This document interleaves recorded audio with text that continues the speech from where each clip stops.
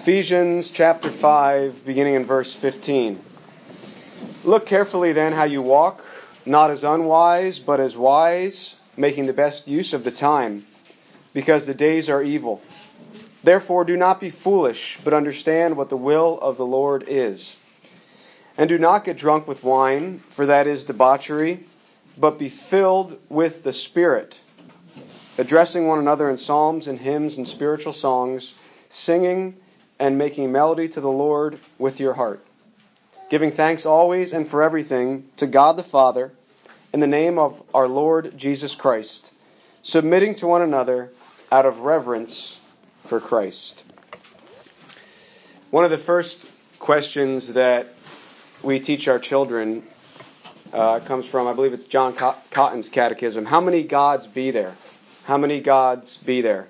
And the answer they learn is there's but one God in three persons, the Father, the Son, and the Holy Ghost.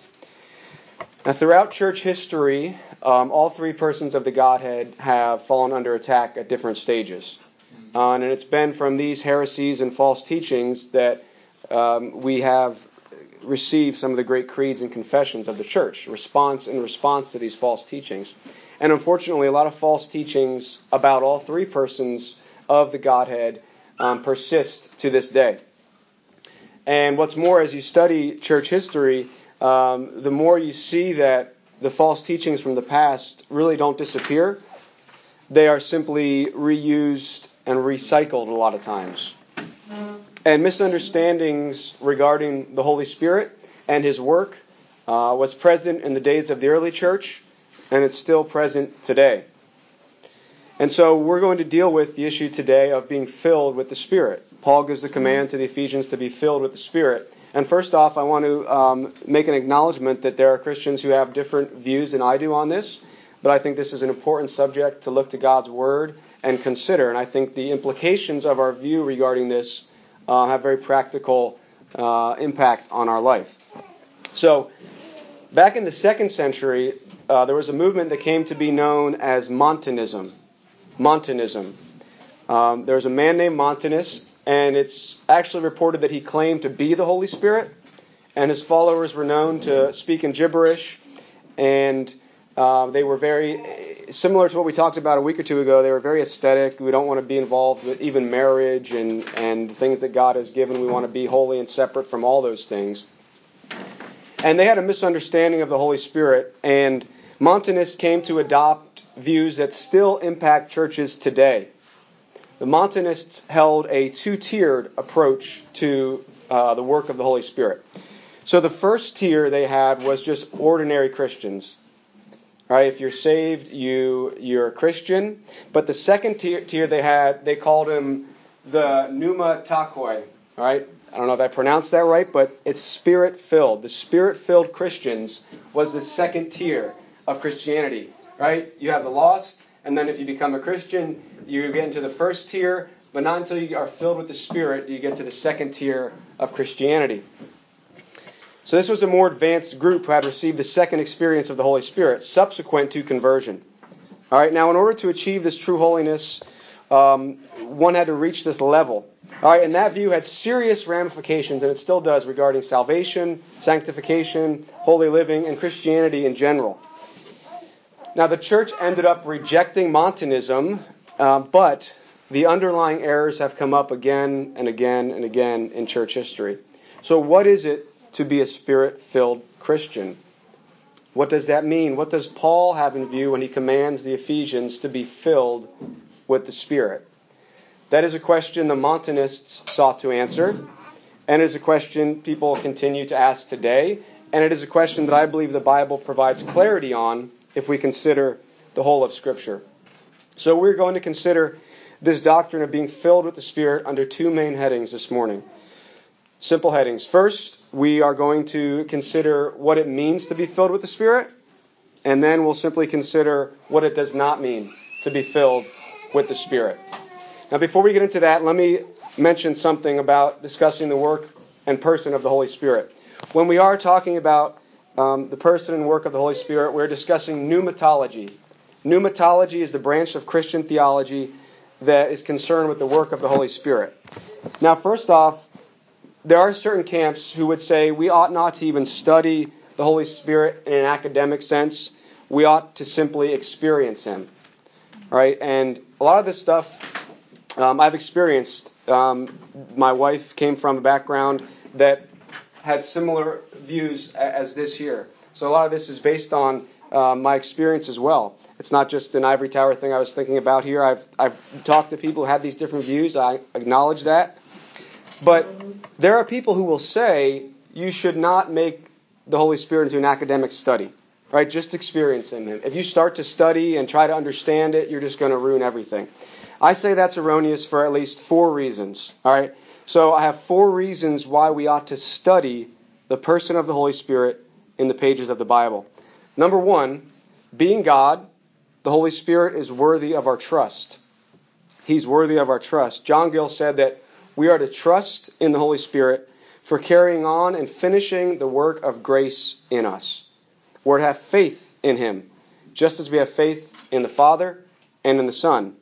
But how can we trust Him, the Holy Spirit, to do His work if we don't understand what that work is?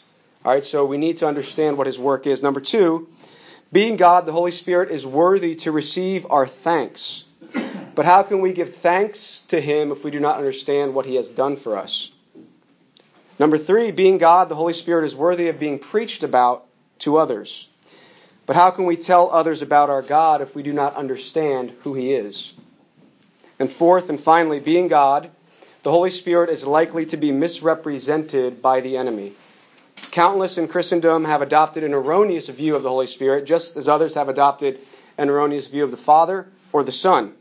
So how can we defend against heresy and false teaching if we don't understand the person and work of the Holy Spirit? So as Christians, we need to study the Holy Spirit.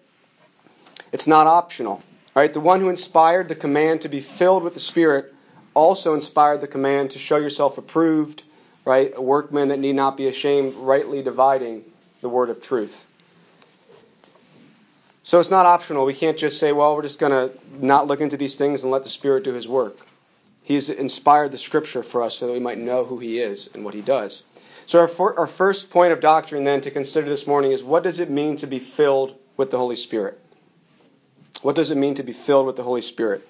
And I know last time I had a lot of material. I do have a lot today too, but feel free to stop me at any time if you have a question or you have a comment that you'd like to interject. We should have some time at the end as well, but don't feel bad about stopping me. So, what does it mean to be filled with the Holy Spirit? We should not be ignorant concerning the revealed will of God. So we need to understand what this command means.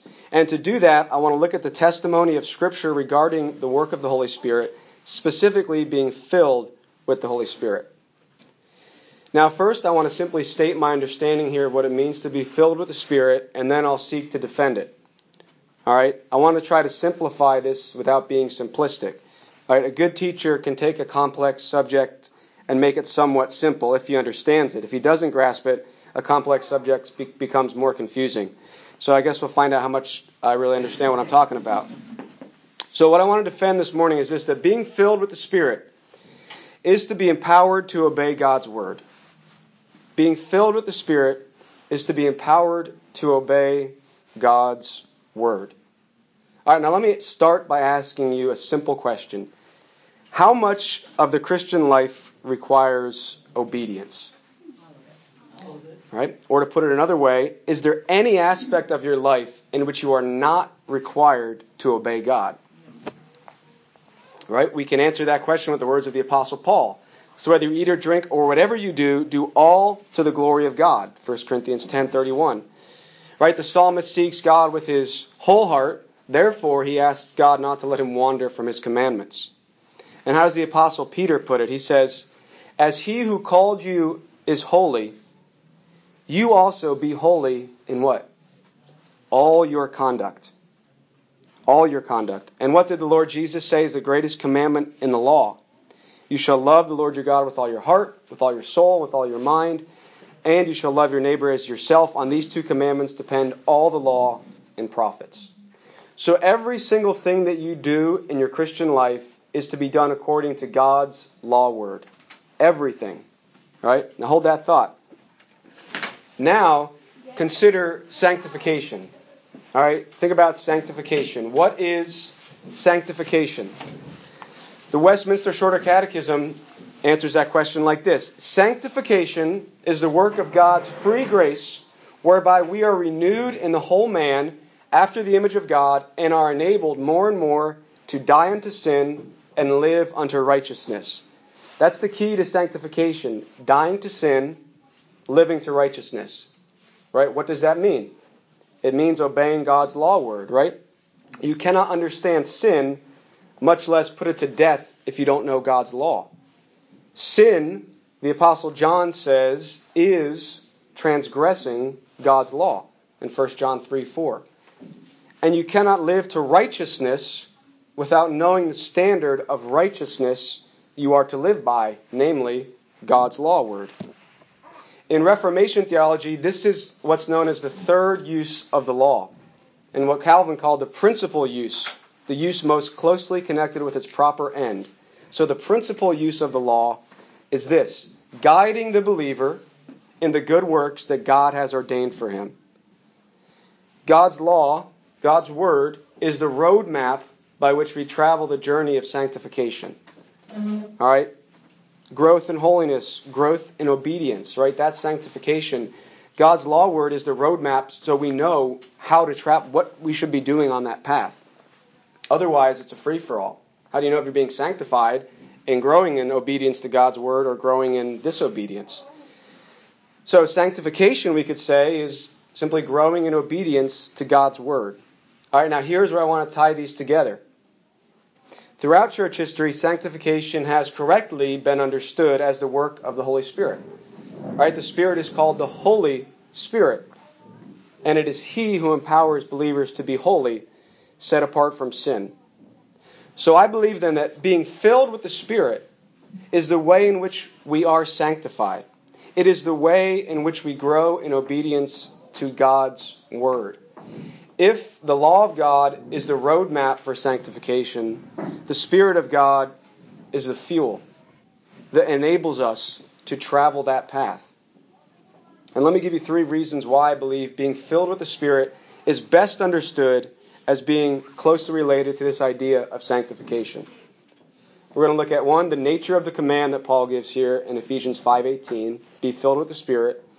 We'll look at number 2, the necessity of the Holy Spirit for every single act of your Christian life. And number 3, the biblical accounts of being filled with the Spirit. So number 1, the nature of the command. The command to be filled with the Spirit that Paul gives in Ephesians 5:18 is a present participle. It's a continuing action. We could say it like this: we are to be being filled with the Spirit continually. It's not a one-time command. The nature of the command coincides with sanctification, which is not a one-time experience, but a continual requirement for the Christian. Justification is a one-time event that occurred at conversion, right, if you're a believer. Glorification will be a one-time event at the end of the age. But sanctification is a continual process. And it's never described as a one-time event in the Bible or throughout Orthodox church history. So that's reason number 1. The nature of the command that Paul gives is to continue to be filled with the Spirit. A continual command, which coincides with sanctification. Now number 2, the necessity of the Holy Spirit for every single act in the Christian life. The second reason that I link being filled with the Spirit with sanctification is because of the necessity of the Holy Spirit for every single act in the Christian life. I think the best analogy for being filled with the Spirit is this. And I didn't come up with this. I heard this years ago, and it's still, I think, the best one. Being filled with the Spirit is like the sails of a boat being filled with the wind. I like that analogy for 2 reasons. Number 1, Jesus uses the analogy of wind when explaining the work of the Spirit to Nicodemus. And the Greek word for spirit and wind is actually the same word. But second, if you think about a sailboat or boat with sails, a sail isn't filled once with wind and then carried across the sea. If the boat is to move, it must continually be being filled with wind. In fact, if you assume there's no current at all, the boat cannot even move without the wind at all. right? It cannot move an inch without the wind. The filling of the sails is absolutely essential for the boat to travel at all. And here's the point. Every single good thing that we do in our Christian lives is a result of the Holy Spirit. Every single good thing that you do in your Christian life is a direct result of being filled with the Holy Spirit. It's the only way you can move an inch in the direction of obedience. Did you give God thanks for your salvation? That thanksgiving was empowered by the Holy Spirit. Did you refrain from a bitter response? That self-control was empowered by the Holy Spirit. Did you respond with joy to a trial that God placed before you? That response was empowered by the Holy Spirit. Charles Spurgeon grasped this, right? He was a man who understood that without the Spirit of God in our lives, all is worthless. We can accomplish nothing. Right? He preached to thousands and thousands, but he knew that his effort was absolutely worthless apart from the Spirit. And he said this, in all the acts of the Christian's life, whether prayer, constant submission, preaching the gospel, ministering to the poor, or comforting the desponding, in all these, the Christian finds his weakness and powerlessness unless he is clothed about with the Spirit of God. Every single thing we do, he said, without the Spirit is unacceptable to God. On the other hand, every single thing we do that is acceptable to God has been done under the influence, the power, the filling of the Holy Spirit. It is a gospel truth that as Christians we are utterly dependent on the Holy Spirit for our spiritual life. Utterly dependent on the Holy Spirit for our spiritual life.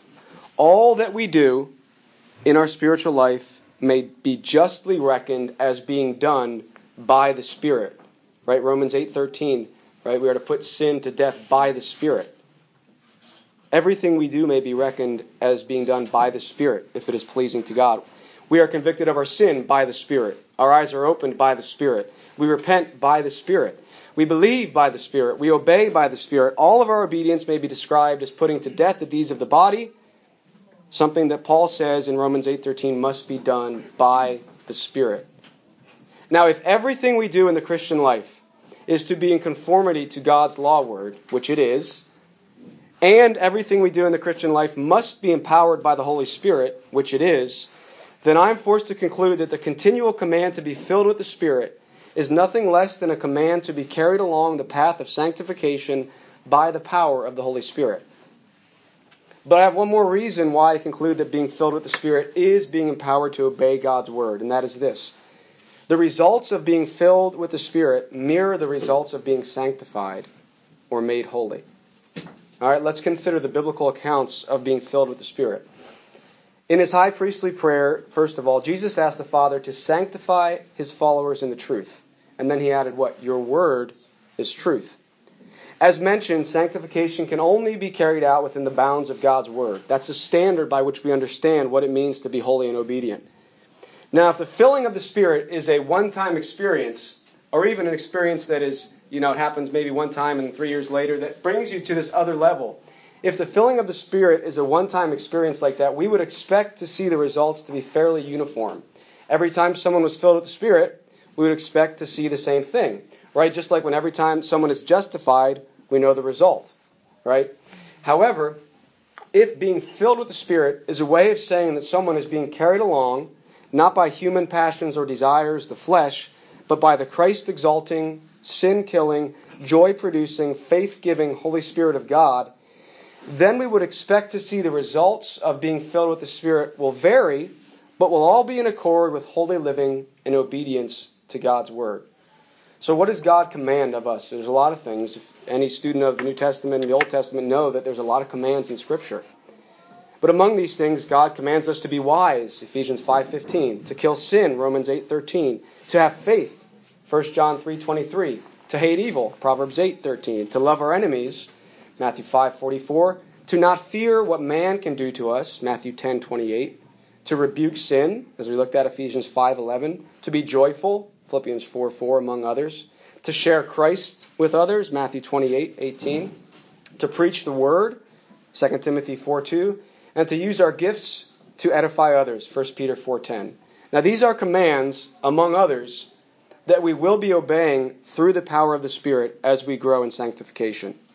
So to further defend my assertion that being filled with the Spirit is essentially the empowerment for sanctification, I turn to the biblical accounts of people filled with the Spirit.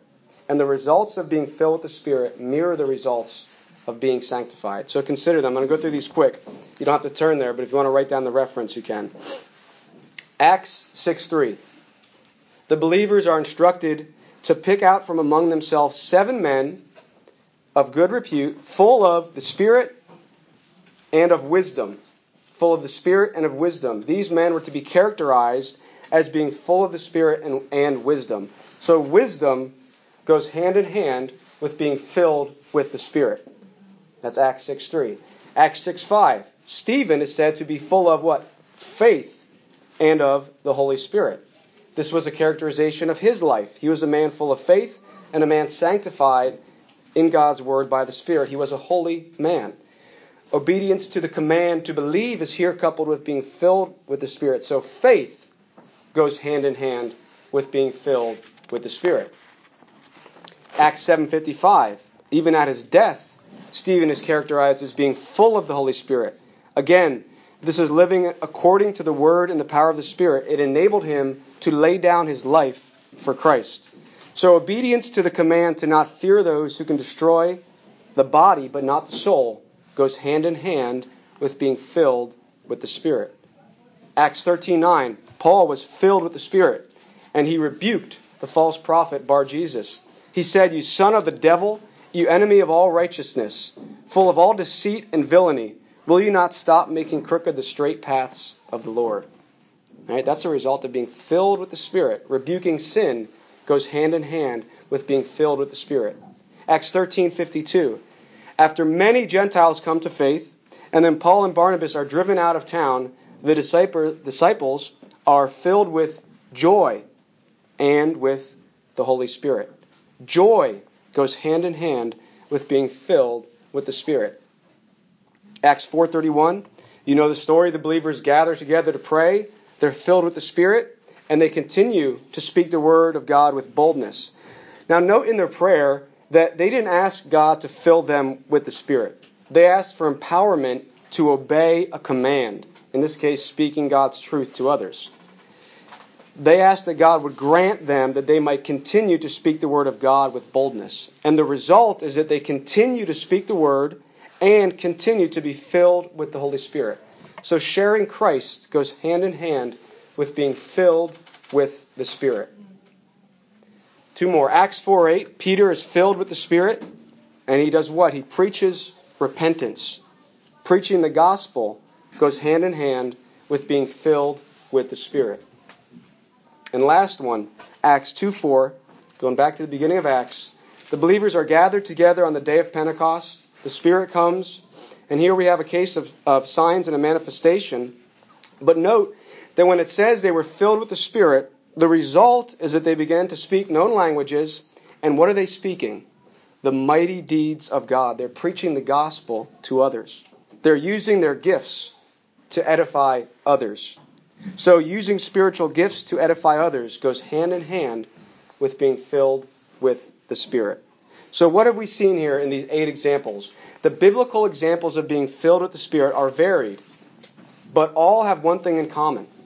The result of a man or woman being filled with the Spirit is obedience to God's revealed word. From these examples, we noted 8 things which go hand in hand with being filled with the Spirit. Being wise, having faith, not fearing man, rebuking sin, being joyful, sharing Christ, preaching, and using our gifts to edify others. Now, whatever your view on the spiritual gifts are, the accounts of being filled with the Spirit do not point to a connection between any specific gift. The filling of the Spirit is connected to obedience to God's Word. I do not believe that being filled with the Spirit is the way sometimes we think about it, like a technical phrase signifying some physical experience, right? But rather it's an acknowledgement that the Holy Spirit, who already indwells you, if you are a Christian, is empowering you to obey God's word. Now here's the thing. I don't think this is a lessening of the importance of being filled with the Spirit. In fact, I actually believe it's the opposite. I believe this understanding gives the idea of being filled with the Holy Spirit its proper place. We undervalue the idea of being filled with the Spirit if we limit it to some mystical, ecstatic experience.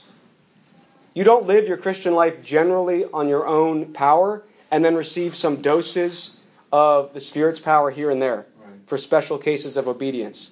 Every act of obedience in the Christian life, whether it is repenting and believing, whether it's sharing Christ, putting off lust, using your gifts, it's only possible by being carried along, empowered, or filled by the Spirit.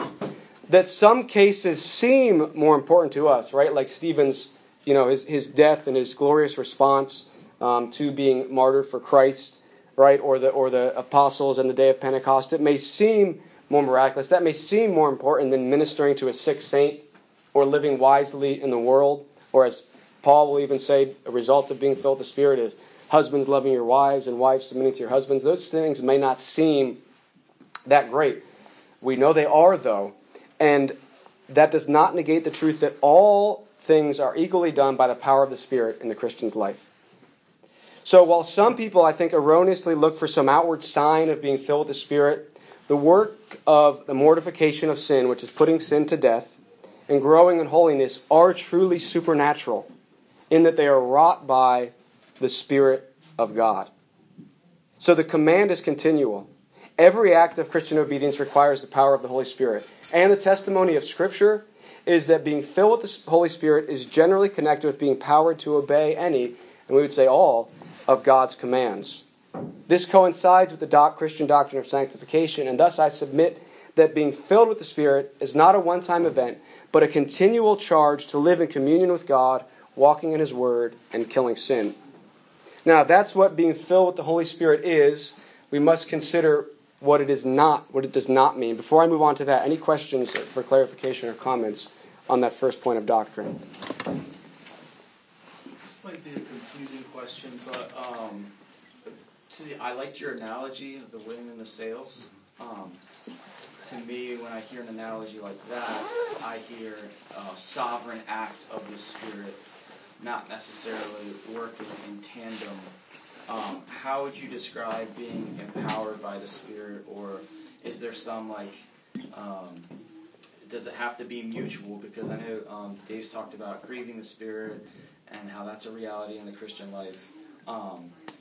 Can we grieve the Spirit while being filled with the Spirit, or is that a sovereign work of God? Does that make sense?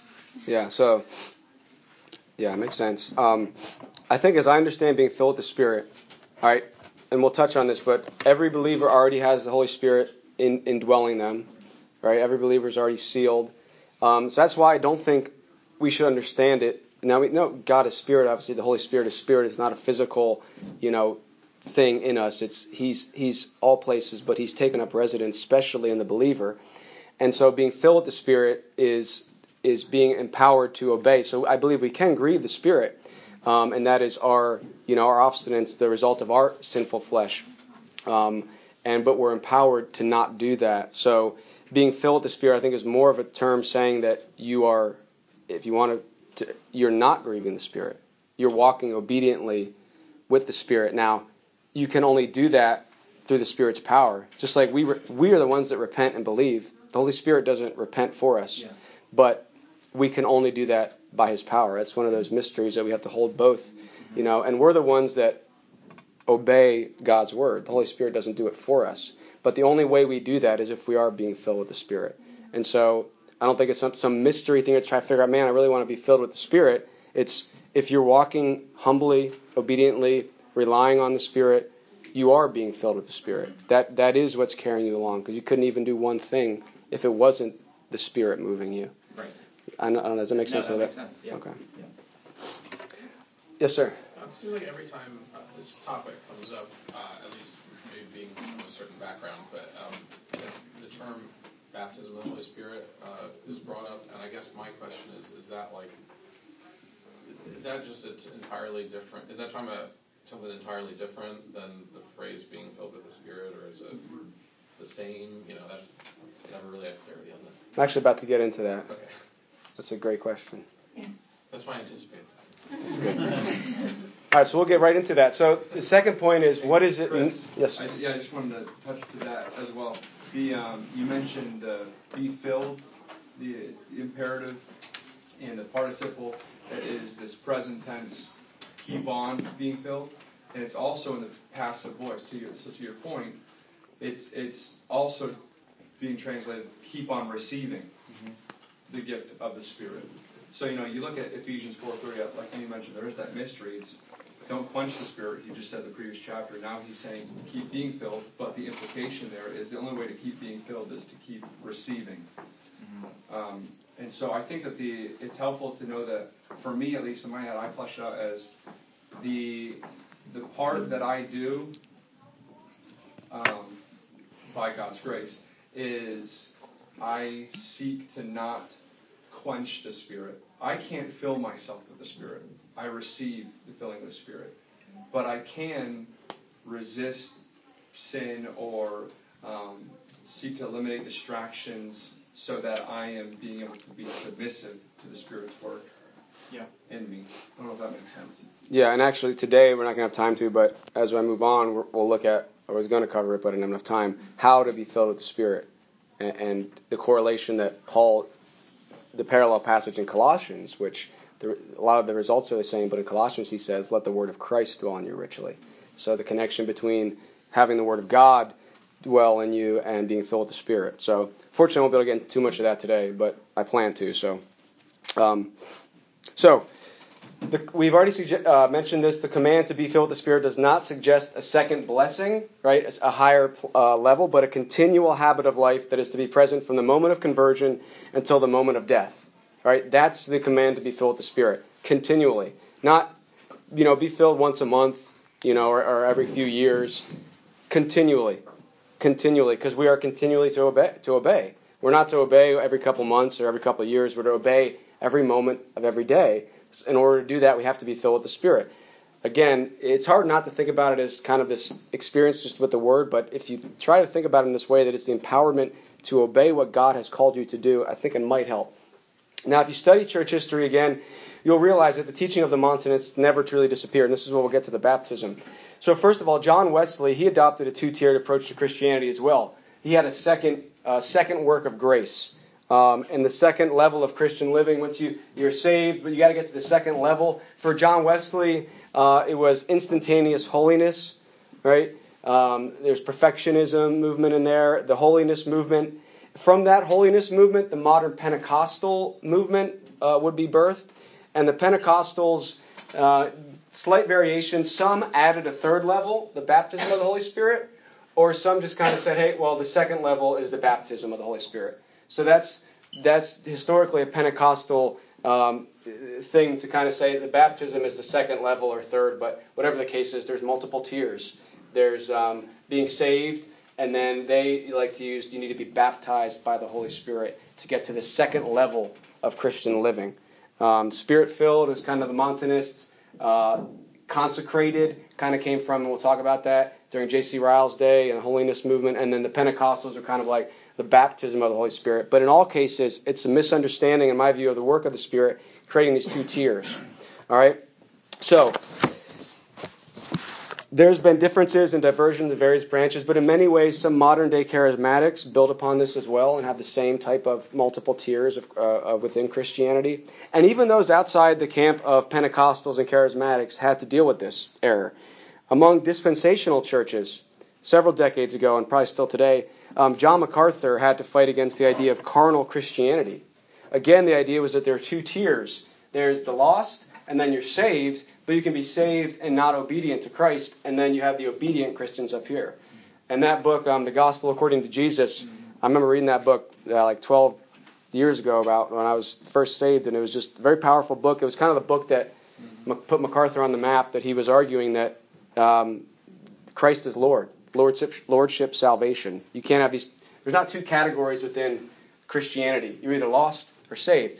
So, J.C. Ryle, ministering over 100 years ago during the holiness movement, but before the modern Pentecostal movement, he had to deal with this error. And first he had to deal with the Roman Catholics, who also have a two-tiered view to Christianity. They have, the sinners, or the lost. Then they have the penitent, right? And then they have the saints. So they have these two tiers as well within their understanding. But Ryle also had to deal with those within Christian churches, likely influenced by Wesley, who taught a two-tiered Christianity. And Ryle described it as the unconverted, the converted, and then the consecrated, or the partakers of a higher life of complete consecration. And he disagreed with this position strongly. The Bible, Ryle argued, only presents two classes of men, the lost and the saved, right? The foolish and the wise, the converted and the unconverted. And I said, there are various measures of sin and grace. He admitted that. But it is only a difference between a higher and lower end of an inclined plane, right? There's not these two totally different categories. So the first problem with this idea of two tiers within Christians is that the Bible doesn't present these two levels. But there's another problem as well, and this is what I want you to understand. Misunderstanding the work of the Holy Spirit in sanctification and misunderstanding what it means to be filled with the Spirit or to be baptized with the Spirit or to be consecrated, it impacts more than just the doctrine of sanctification. It impacts your view of conversion, the new birth, salvation, and the Christian life in general. So in Scripture, sanctification is presented as a long and gradual process, one in which we're not to grow weary. It's not presented as an instantaneous or leaps and bounds type of thing. Regeneration, or the new birth, right, conversion is presented as this one-time transfer from death to life. But beyond that initial work of the Spirit, right, and also we would say within that is when you're baptized into the body of Christ. But beyond that, the work of sanctification is a lifelong process. But one of Ryle's biggest concerns, and mine as well in our day, is that an erroneous view of a dramatic second work of the Spirit, whether it is being filled, as the Montanists put it, or being sanctified, as Wesley put it, or being baptized by the Spirit, as the Pentecostals may put it, or just becoming obedient to Christ, as the opponents of Lordship Salvation put it. Any of those things leads to a misunderstanding of and an undervaluing of the wonderful doctrine of conversion. And it also leads to believers looking in all the wrong places for growth in faith, hope, and peace. So responding to men in his day who taught a second blessing of the Spirit or a consecration by the Spirit sometime after being regenerated and indwelt, Ryle warned with these words. I want you to listen to these. I think this is classic Ryle here. More consecrated the believer doubtless can be. So yes, we can be more and more holy. And he will be as his grace increases. But if he was not consecrated to God the very day that he was converted and born again, I do not know what conversion means. Are not men in danger of undervaluing and underrating the immense blessedness of conversion? Are they not, when they urge on believers the higher life of a second conversion, underrating the length and breadth and depth and height of the first great change which Scripture calls the new birth, the new creation, the spiritual resurrection? I may be mistaken, he says, but I have sometimes thought, while reading the strong language used by many about consecration in the last few years, that those who use it must have had previously a singularly low and inadequate view of conversion, if indeed they knew anything about conversion at all. In short, I have almost suspected that when they were consecrated, they were in reality converted for the first time. Now that's a word for the church today. I know many who are constantly looking for some higher experience of the Spirit, constantly looking for whether it's the baptism, being filled, and yet they seem to know nothing of what it means to be born again from above. And it's not only those who hold to a Montanist-like view of the Spirit's work that do this, that misrepresent conversion, but even many who do not hold to these two tiers, at least, explicitly in their mind, are in danger of misrepresenting biblical conversion. How many talk about their conversion as if it didn't affect an incredible change in them? How many will say, well, I was saved 20 years ago, but I never really started caring about God's Word until last year?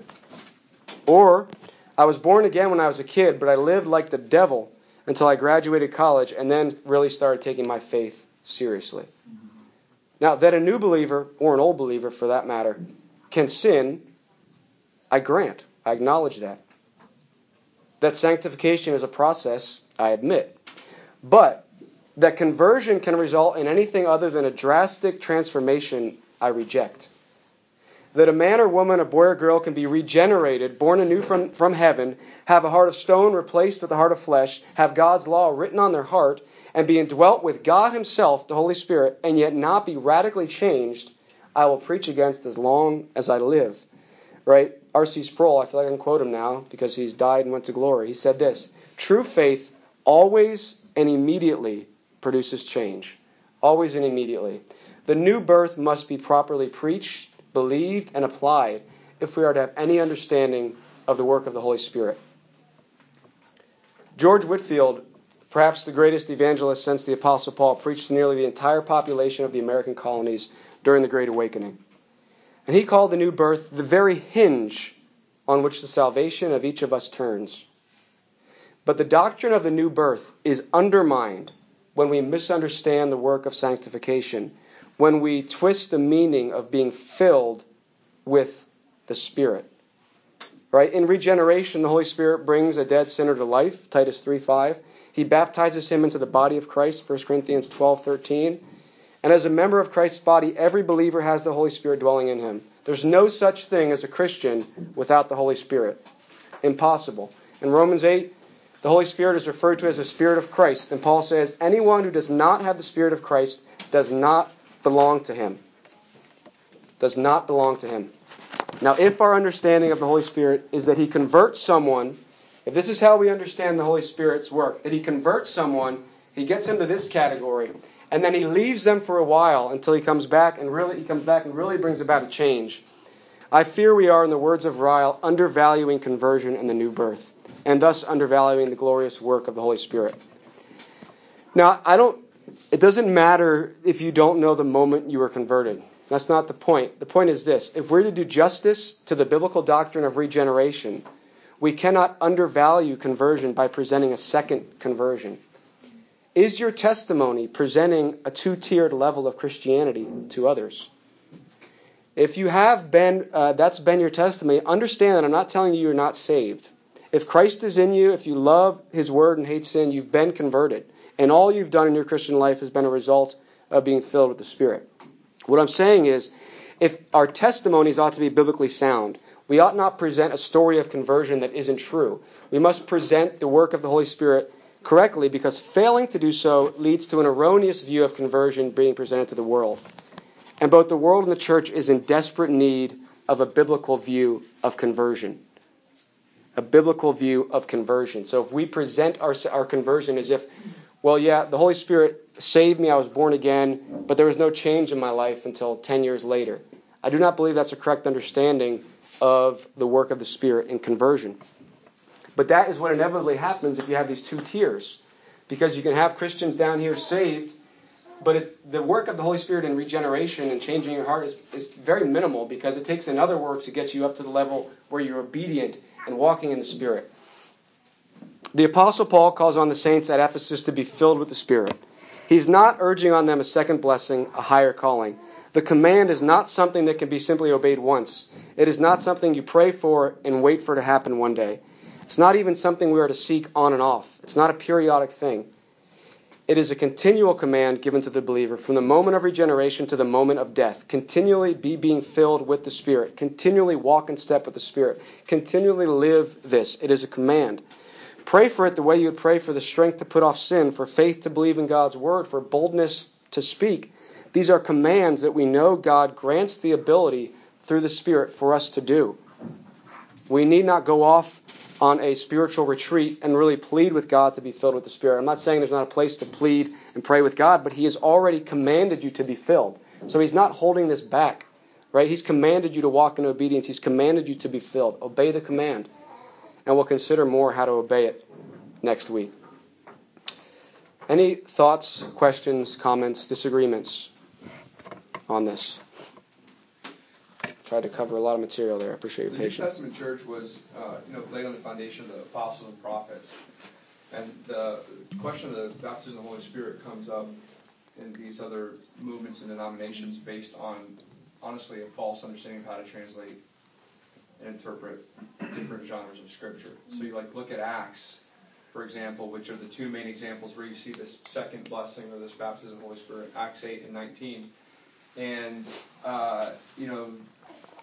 people will take narratives as prescription passages rather than describing how the New Testament church was installed. So in Acts 8, you have Philip, who's preaching the good news. You have people responding, believing in Jesus. And then Peter and John, who are apostles. Philip was a deacon instituted in Acts 6. You have apostles come in chapter 8, and they ask them basically if they've received the Holy Spirit, because Philip doesn't have the authority to institute the New Testament church. So you have this description of Peter and John laying hands on them, and they received the Holy Spirit. Same thing in similar ways in Acts 19, where you have these people who are converted, and Paul comes and asks if they had been baptized in the Holy Spirit. They'd only been baptized in the name of John, not Jesus, and they hadn't even heard of the Holy Spirit. So they didn't know of that part of the Godhead. So sometimes we're like, well, were they converted? Were they not converted? Did they need a second blessing? Well, again, they were baptized in the name of the Lord Jesus. Paul lays hands, they received the Holy Spirit. But you don't find in then these really more New Testament epistles of how you should organize a church, lead a church, how you should live a godly life. In the epistles, which is a different genre than the narratives like you find in Acts, you don't find these commands to have this second blessing or have this second falling of the Spirit like you mentioned. You have, be filled with the Spirit. Don't quench the Spirit. Keep in step with the Spirit. Because we're now in the New Testament church that has been laid on the apostles and the prophets. So I totally agree with that assessment of the baptism of the Holy Spirit. And I do believe that those who think that there's a second blessing have the same errors that you mentioned and falsely understand how to interpret a book like Acts. Right.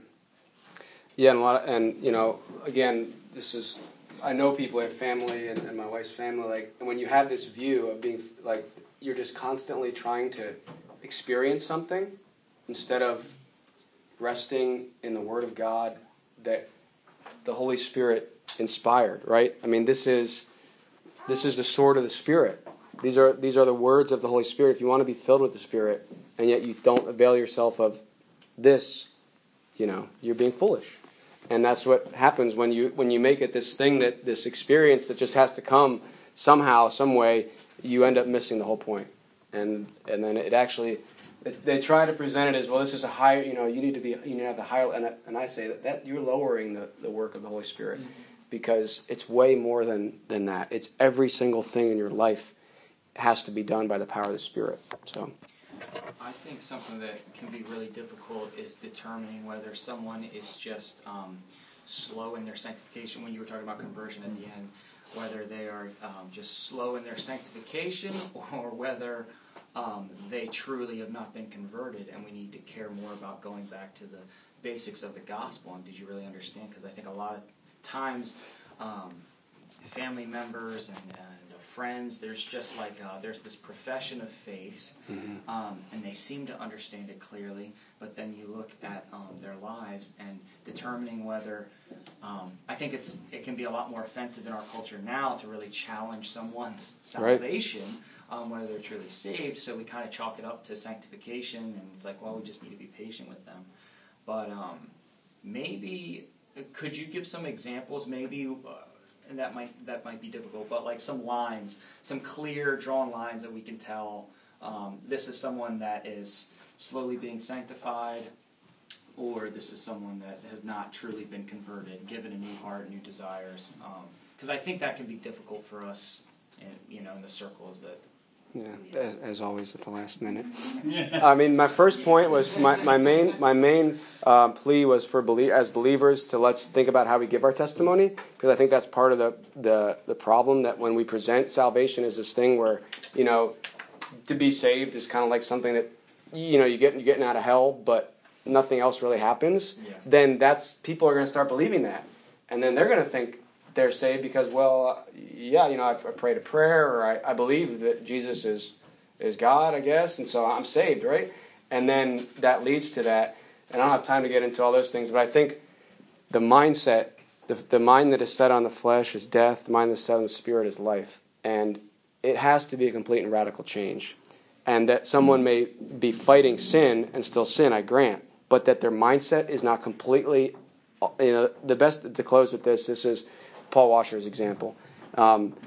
He said, if I came in here, and some of you might have heard this, if I came in here this morning, I was late, I'm 15 minutes late, and you guys are waiting for me, and you said, what's going on? I said, yeah, I'm sorry. I'm late. I'm really sorry. I was getting ready. I had to run across the street, and as I was crossing the street, I got hit by a tractor trailer, and that's why I'm late. You guys would say, are you kidding me? Like, you got hit by something with that much power and force, and you look exactly the same, right? If you got hit by a tractor trailer, you would be changed. And the point is, if the Holy Spirit of God comes to live in you, which He does at conversion, you're going to be changed. Yeah. You are going to be drastically and radically changed. And that mindset will be the first thing, repentance, right? Metanoia, change of mind. So if you sin, which we still will, you'll be broken over it. Yeah. You won't be able to be like, well, yeah, I'm saved, but I just, So that's my short answer to that. Yeah, that's good. Yes, sir. When you talk about saved and lost, how do the parables of the lost coin, the sheep that wanders, or the lost son? I would understand the parable of the sheep, the one that left 99, and the lost son and the lost coin being God searching after His elect among the lost to bring them to salvation. That's how I understand those passages. That God will do everything to make sure that those people that He has chosen in Christ will be brought to salvation, and then we should care that happens too. And our job is just to preach the gospel to all. So I don't know if that answers your question. Or I guess my question would have been were they part of the group before? Were they saved?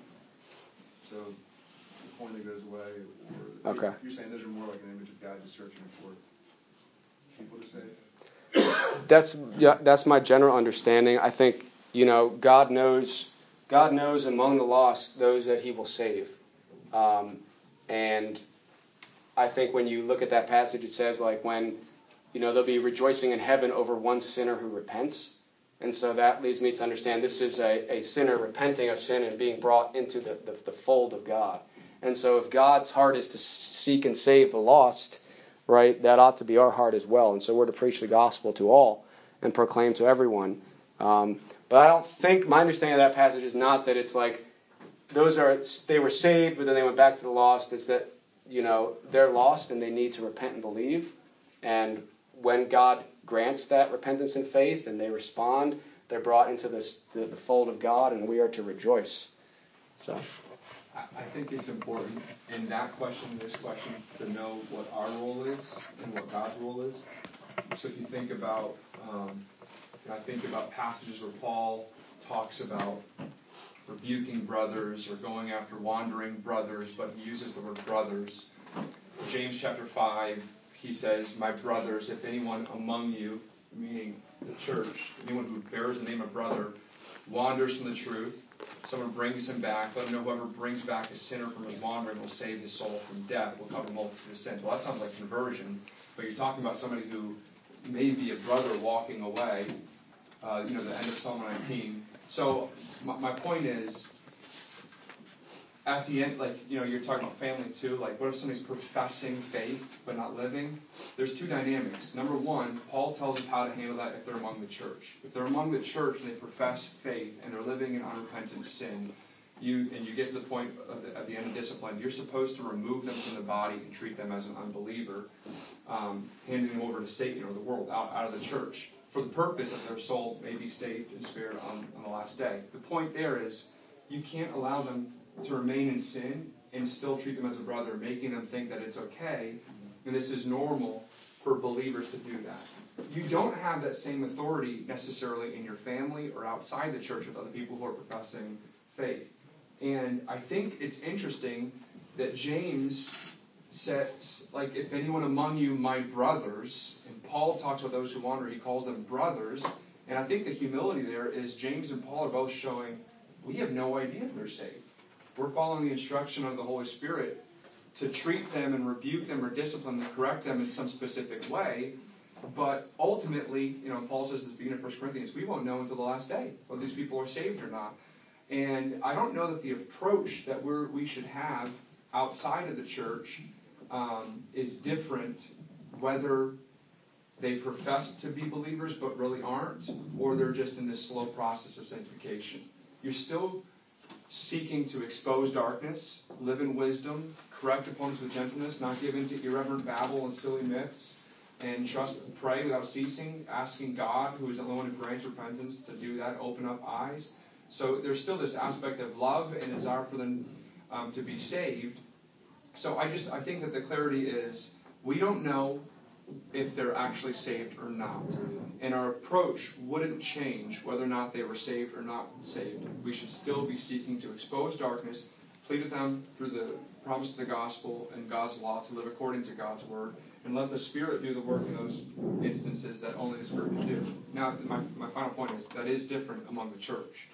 In the context of a body, if you're living in continued unrepentant sin, even handing them over to the devil, I'm not pronouncing a final judgment on them. I'm simply saying your lifestyle is not compatible with that of a believer right now, and therefore for the purity of the church, and so that a little leaven doesn't leaven the whole lump, you need to be removed from the body.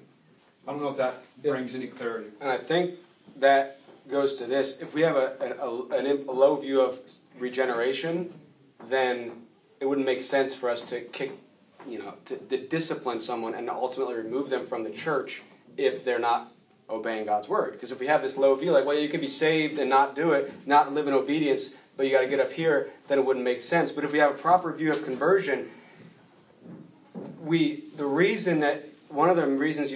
one of them that you then discipline someone out of the church is because it's showing they haven't been converted. If it's that if being a Christian is about all your own work and like whether or not you're working good enough, then that would be like we're disciplining you because you haven't done a good enough job in your Christian life. But if this is our understanding of regeneration, that if you are born again, you will be changed, then we're saying, look, this has to be the place, and we can't, like you said, we would be doing a disservice to you to make you think that that's the work of the Holy Spirit in your life, that you wouldn't be changed. So anyway, well, thank you guys for your kind attention. I know we're running over. I appreciate it. Let me close with prayer, and then we'll go. Holy Spirit, I thank you for the work that you have done, are doing, and will do. Thank you that you inspired men to write the words of Scripture. Thank you that you've caused the new birth for every single person that believes in Christ. I thank you that you've opened eyes to see the truth. I thank you that you empower us to live the Christian life.